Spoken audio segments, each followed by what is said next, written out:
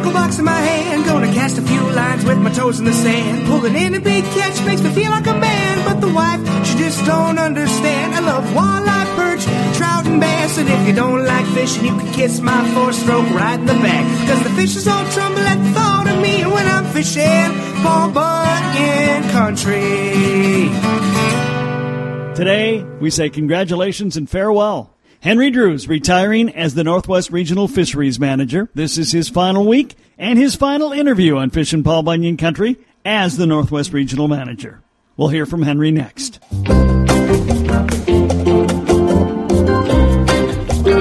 Welcome to Fishin' Paul Bunyan Country. Well, a bittersweet day today because it's always fun to talk with Henry Drews, but in his role as the Northwest Regional Fisheries Manager, this will be the last time. Retirement is looming, Henry. What are your thoughts off the top? Well, I guess my first thought is, what the heck has happened in the last 35 years of my life? I hear what you're saying. You know, I guess also it's bittersweet for me. I've loved my job working with the Department of Natural Resources for the past 35 years. I love all the people I've come to meet. I love all the sportsmen's groups that we've gotten to know and work with on matters of interest to them on fisheries. And, I enjoy working with the media like you that do so much to help us get the word out. Well, it's always been a pleasure to talk with you, Henry, obviously, and you've always – and one thing I really like about all the guys I ever talk with the DNR, they're pretty unvarnished. I mean, you'll tell the truth about what's going on, good, bad, or otherwise. Well, I think that sort of honesty, even if it's something folks might not want to hear, is what people expect, of public employees. And I've taken pride working for the state of Minnesota, being a person that's paid for entirely by the licenses that fishermen buy. I take that seriously. And so being honest is an important part of that.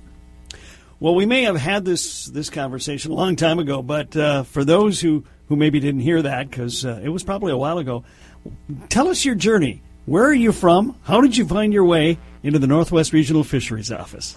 Well, I grew up in the state of Virginia and did a lot of my fishing on the East Coast, and so that's my background. Some say I was born with a fishing rod in my hand. My mom, who was from Tasmania, Australia, bestowed in me a love of fishing and a love of the outdoors, and from there I went to Virginia Tech, got a bachelor's degree there, and then the next thing you need to do in our profession is get a master's degree, so I went to South Dakota State University, my first time across the Mississippi. So that was quite an interesting journey to the Midwest, and fell in love with the Midwest and never wanted to leave. Did some part-time gigs by way of Oklahoma, Montana, Indiana. Got a job in the Twin Cities with the Minnesota DNR in 1986. Started during a blizzard, had some second thoughts, and then just followed some opportunities in Minnesota. Eventually landing here in Bemidji as a regional manager, position I've had for the last 23 years, and it's been absolutely fantastic. Now, if I recall, you were here for a while, and then you had another post before you came back to Bemidji. Correct. I was the assistant regional fisheries manager. I worked for Bob Strand, who was the regional manager, an icon in the Bemidji fishing community and the muskie world in the Midwest. I worked for Bob for about 5 years, and then I took a promotion to St. Paul and went down there and spent 5 years down there coordinating the statewide lake and stream survey program, coordinating fishing tournament permitting program, special and experimental regulations, and a whole bunch of other things. And that was a great move, but my wife Annette and I always had an eye on the potential of returning to Bemidji. That's where we wanted to raise a family. And Bob retired 23 years ago, competed for his job, and was fortunate to come out on top. And the rest, as they say, is history. Indeed, raised a couple of daughters here, and now you got sons-in-laws and sons-in-laws to be. I mean, my life has changed, huh? It has, and every step in the journey has been fun. From the chaos of being young parents and learning how to raise little children, through the next chapter of chaos of junior high and high school sports, then moving into how do you pay for college and what are they going to do after that, and Annette's been tracking through different jobs along the same journey with me, and holy cow, it all seemed so complicated at the time, and then you're here. You're 62 years old, you're retiring, and you got a whole new frontier ahead of you. You do. Well, Henry, it's been an eventful journey these last 23 years. You've had some really big projects when it comes to fisheries here in the northwest part of the state. Yeah, it's been so exciting. And, none of these things that I'm going to mention did I do by myself. They're all team efforts within the DNR and with external partners like our tribes. But having to be involved with the restoration of the Red Lakes, clearly a national icon for fish management, has been just a tremendous opportunity and a joy to have been there. Working hand in hand with Gary Barnard, who retired a year ago. I mean, we got to see a lot of stuff, and then the relationships with the tribe, working with the Red Lake Band and their commitment, the state commitment to partner on that restoration. There was a lot of naysayers in 2002 to 2006. And then even after it opened, there was folks that didn't think we would be successful, and look where we are. 16 years later, it's still a fabulous fishery, and everybody's doing what they said they would do from the onset. And then Lake Sturgeon restoration, I feel really good about that. Again, a team effort. I remember the first committees and work groups we put together up on International Falls and Baudette, talking about a new way to manage this species and how to restore it and protect it. Harvest tags and seasons and protected slots or harvest slots. And then the stocking we did throughout the Red River Basin, and then you add to that the dam removal and modification that helps those fish we put in the rivers get to where they need to spawn. When I started here in 1988, there was 8 dams on the main stem Red River that are basically tourniquets to fish migration. There's one left, and it's being scheduled to be removed, the Drayton Dam. So those fish will have 400 miles of open passage for sturgeon to move up and down that river and into the tributaries, and who would have thought that in 1988? So that's some of the things. The last thing I'll mention for you, Kevin, is the work that the area supervisors in this region and myself did on experimental regulations, special regulations, northern pike slot limits, sunfish reduced bag limits. All that work we did in the 2000s ultimately provided the backdrop for the new zone regulations for northern pike and the expansion of quality bluegill regulations in the state. So I feel really good about that. Our areas worked with their local groups and the lake associations to build support for these. They didn't all work, but enough of them worked that let us take that next step and expand that to a more broader application. So that's been fun, really fun. Good science. Yeah.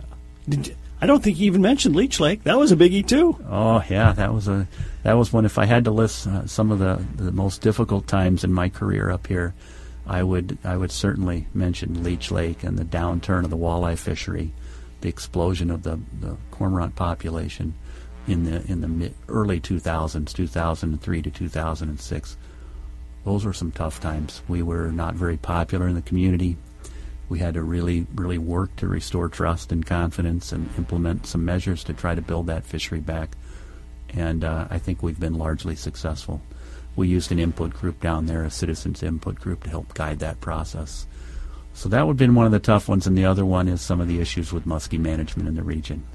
There's still, even though it's a very limited program, a very successful program, there are naysayers, and muskie management had some very interesting political challenges over the years.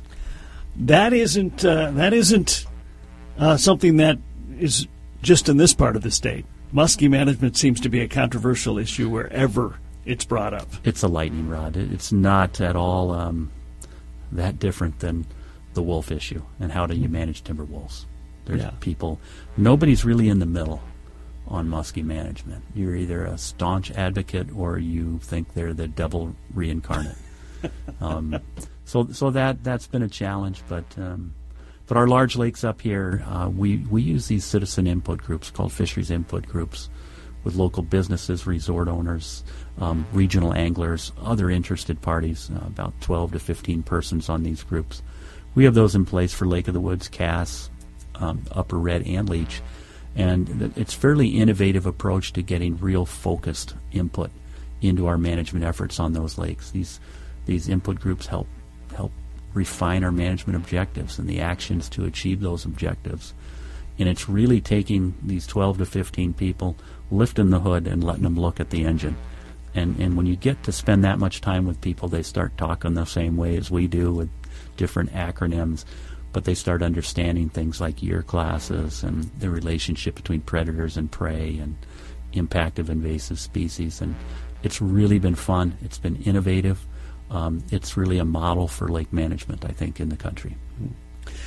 One of the things I've always said to you, I think, and others in your field and even in the wildlife field is that you have to be patient, because if I've got a leaky window, I replace the window and then it's fixed. You know, it might take me longer than it would take somebody else, but it doesn't take that long. When you're putting together a project to try to restore a fishery or do something, I mean, we're not going to see impacts for a number of years. Absolutely. One example of that is lake sturgeon restoration. The first lake sturgeon we moved from the Rainy River to the Red River Basin to restore lake sturgeon in their native range. That was in 1997.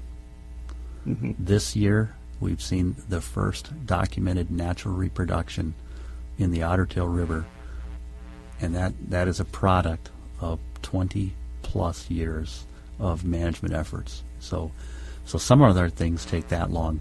Even with, I'll give you an example, trying to improve a bluegill population. To grow a 9-inch bluegill on a lot of lakes around here takes 8 to 10 years. People don't really understand that. It's a sunfish, for goodness sakes. It takes twice as long to grow a 9-inch bluegill as it does a 10-point buck. Wow. So you're absolutely right. The fruits of our labors are not always manifest in short term, and people's interests are a little quicker than that. I mean, even if you initiate a walleye stocking program with Fry, it's going to be 4 years, if it's successful, till they show up on the angler's line. So patience is a virtue, I've always been told, and sometimes elements of our constituency don't have that much patience. You guys, though, it's beyond a virtue, it's a necessity to is. get through the day, right? It is, but you know that when you get out of school and you take the job that you're working for the public. You're not working for yourself. You're not working for the DNR. You're really working for a constituent base, and that's our anglers. In the case of wildlife, that's the hunters. I hope this is not our final visit with Henry Drews, but it will be our final visit with Henry Drews as the Northwest Regional Fisheries Manager as he retires this week. We'll have more with Henry next on Fishin' Paul Bunyan Country. Hi, this is Dick Beardsley with Dick Beardsley Fishing Guide Service. Are you looking to plan a fishing trip? Look no further, as Bemidji, Minnesota is your year-round destination for walleyes, pike, muskie, bass, perch, crappie, panfish, and more. With over 400 fishing lakes within a 25-mile radius of Bemidji, come take a cast at becoming a fishing legend. While you're on your fishing adventure, come take a picture with the historic Paul Bunyan and Babe the Blue Ox. Discover the first city on the Mississippi, Bemidji, one step further.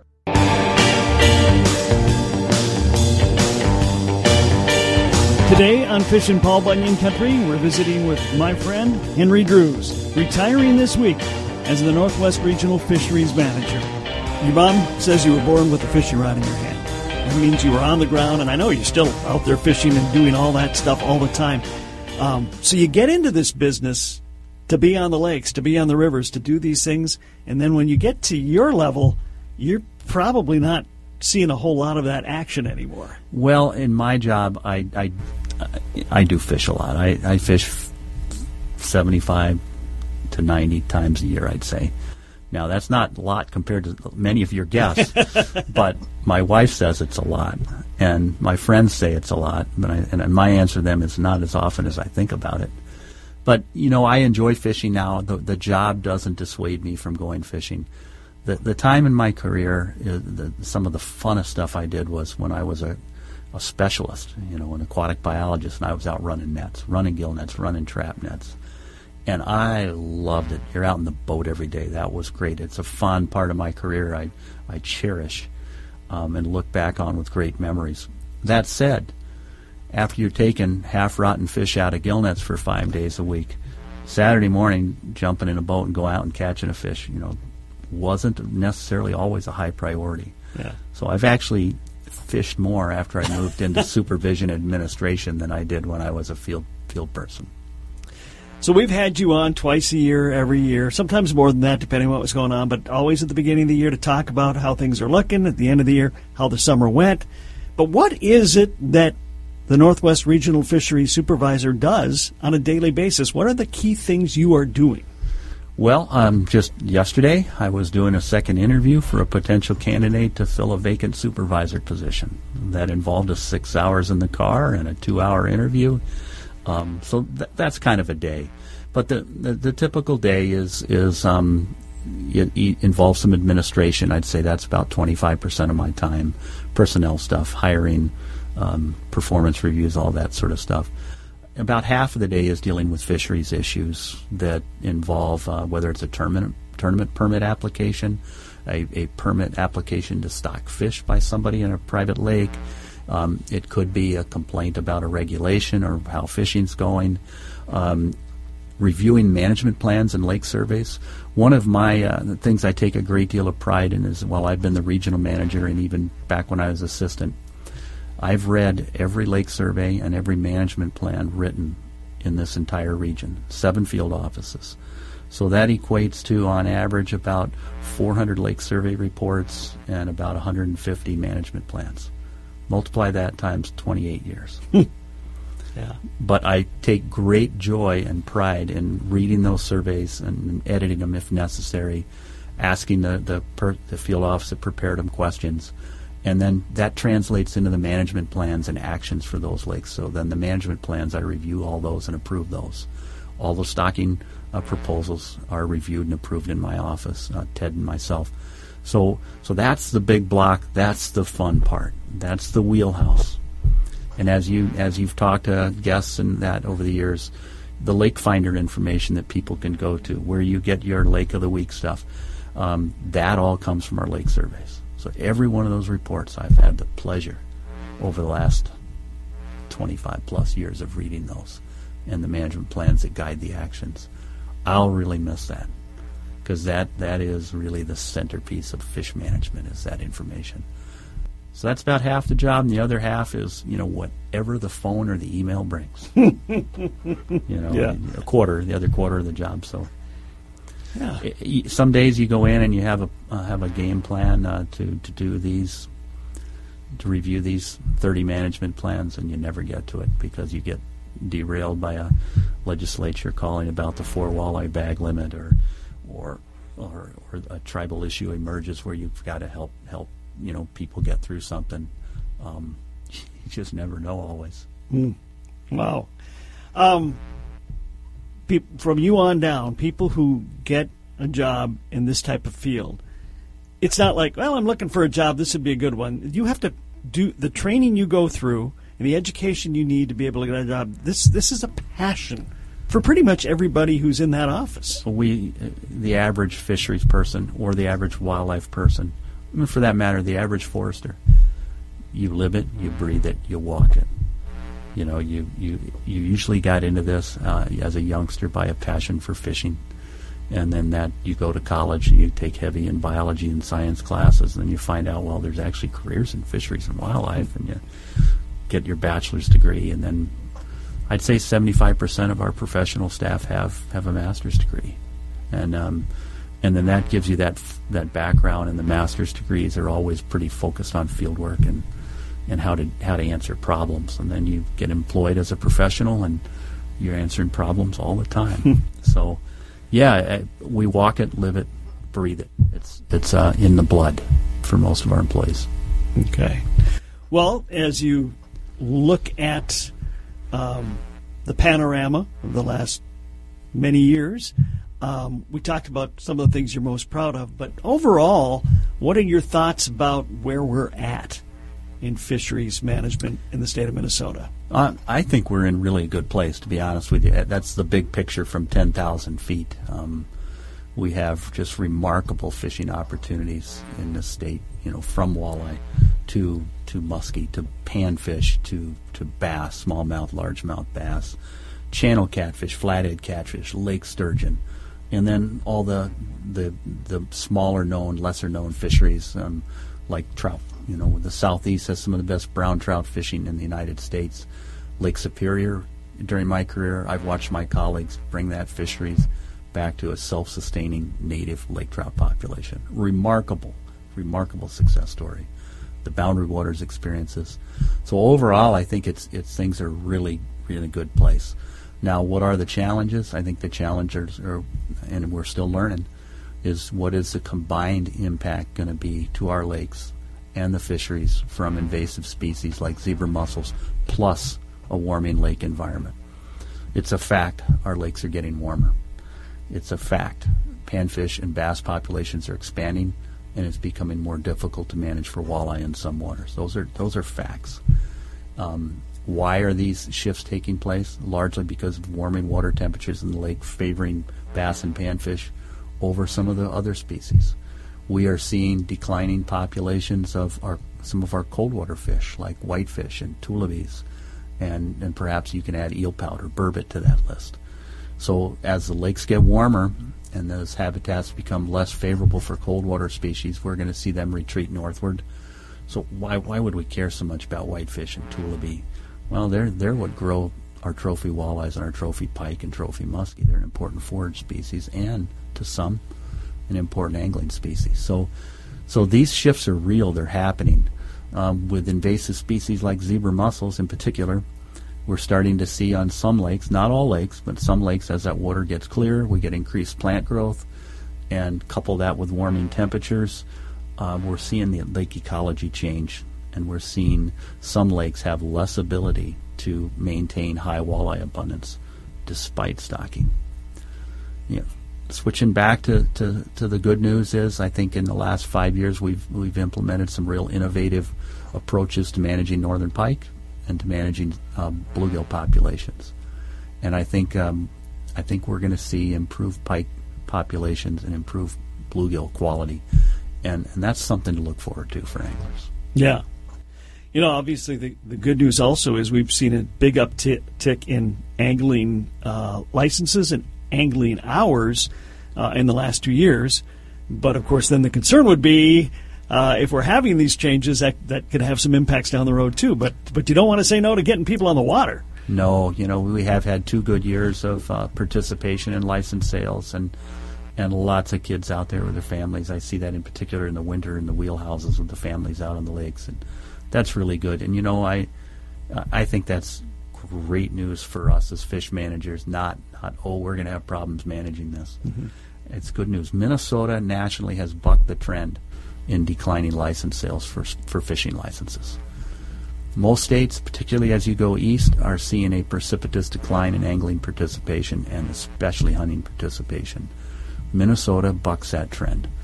We are basically, if you look at we're flat line on license sales over the last 25 years, if you run a line through the annual data, which is good. Now, we're going down as a percent of the population as the population grows, but holding our own on license sales and participation, seeing what's happened nationally is good news. It's because of the wonderful resources that we have here in Minnesota. So I don't think it's heavy participation's bad news. We want those new people in. And if it makes our job harder, that's okay. That's what anglers want us to do, is be able to adapt and manage, in changing conditions. What we did one day that used to work may not work now. So we have to adapt. We have to change our approaches. Henry Drews, his final interview as the Northwest Regional Fisheries Manager on Fishin' Paul Bunyan Country. What are your key concerns as you step away and look to the future? Well, we talked a little bit about them. It's the combined effect of invasive species and a warming lake environment, warming climate. We don't know what that's going to look like. There's all sorts of models that project what's going to look like for landscape with trees and perhaps with wildlife, and the fish is we're learning as we go. If our climate ends up looking more like northern Kansas, we're going to have less cold water fishing opportunities. We're going to have more bass and panfish. It's going to be harder to manage for walleye in some waters. Not universal, but some waters. So, so the invasive species, as that march continues, is something to see what happens. On previous shows, we've talked about muskies. We're not looking to expand our program for muskies into a lot of new lakes. We'd like to add a few new lakes strategically. But what we're seeing in those lakes that we're in, where we started stocking back in the late 80s and early 90s, we're seeing them reach a point of maturation where, despite continuous and standard stocking programs, we're not seeing more. The abundance has gone down, the size has gone up. So basically where we're at on muskies now is we have old-growth forests.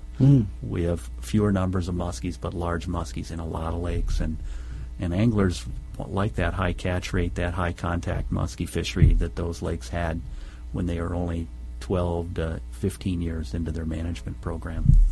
So we're trying some different things there. So how do we satisfy the demand for muskie angling? It's going to be a challenge going forward, because that's a large growing segment of our angling population. Still the best muskie fishing in the whole Midwest. Probably rivals better than Canada, many have told me. But there are certain lakes that aren't as good as they used to be, and so we need to figure out what we can do differently. So I'd say those. The other thing is gear. There's a lot of talk about the gear that people are using now, that it's an unfair advantage for fish. The things like Panoptics, live scope, side scan sonar, and all that. And it is going to make very good fishermen even better.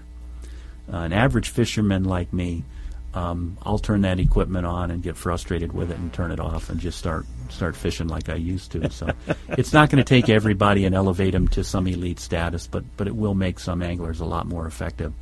And so there's a lot of buzz. What are you going to do about it? What can we do about it? And I'm not so sure that we really need to do anything about it. It's going to have to get back to the individual and ethics and limits and things like that.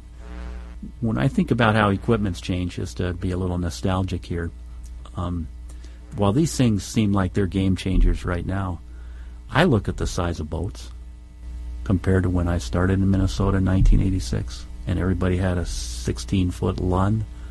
And I remember when the Pro V came out, or the Lund Tyee, and it was like, ooh, he's got a 90-horse motor. You look at the boats launching on these lakes today, and they're huge. They're 200 horse, 300 horse, up to 400 horsepower outboards. The equipment is incredible, and they're all being pulled by four-wheel drive trucks, quad cabs, and that. And in the winter, they got a fish house that matches the boat that they have for the summer. When I was up here, and I moved up here in 1988, and I remember going to Red Lake, everybody had portables made with blue tarps and plywood. Yeah. And no one had a pickup truck with four-wheel drive. I mean, if you had a four-wheel drive pickup truck in 1988, everybody wanted to go winter ice fishing with you. Now, I don't know anybody who doesn't have a four-wheel drive truck. Most people have four-wheel drive SUVs and cars now. Yeah, I remember being on Red Lake one day last year in the winter. It was a beautiful day. It was very busy. It was a Saturday, and I was in my little red hub house. You pop it up, you sit there, put the sunflower heater in there, or the Big Buddy heater, and it's insulated, and it's just comfortable. And I went outside to grab something, and I looked around, and there's hundreds and hundreds and hundreds of wheelhouses all around me, everywhere, as far as the eye could see. And I thought, I'll be damned. I'm the only person on this lake in a tent.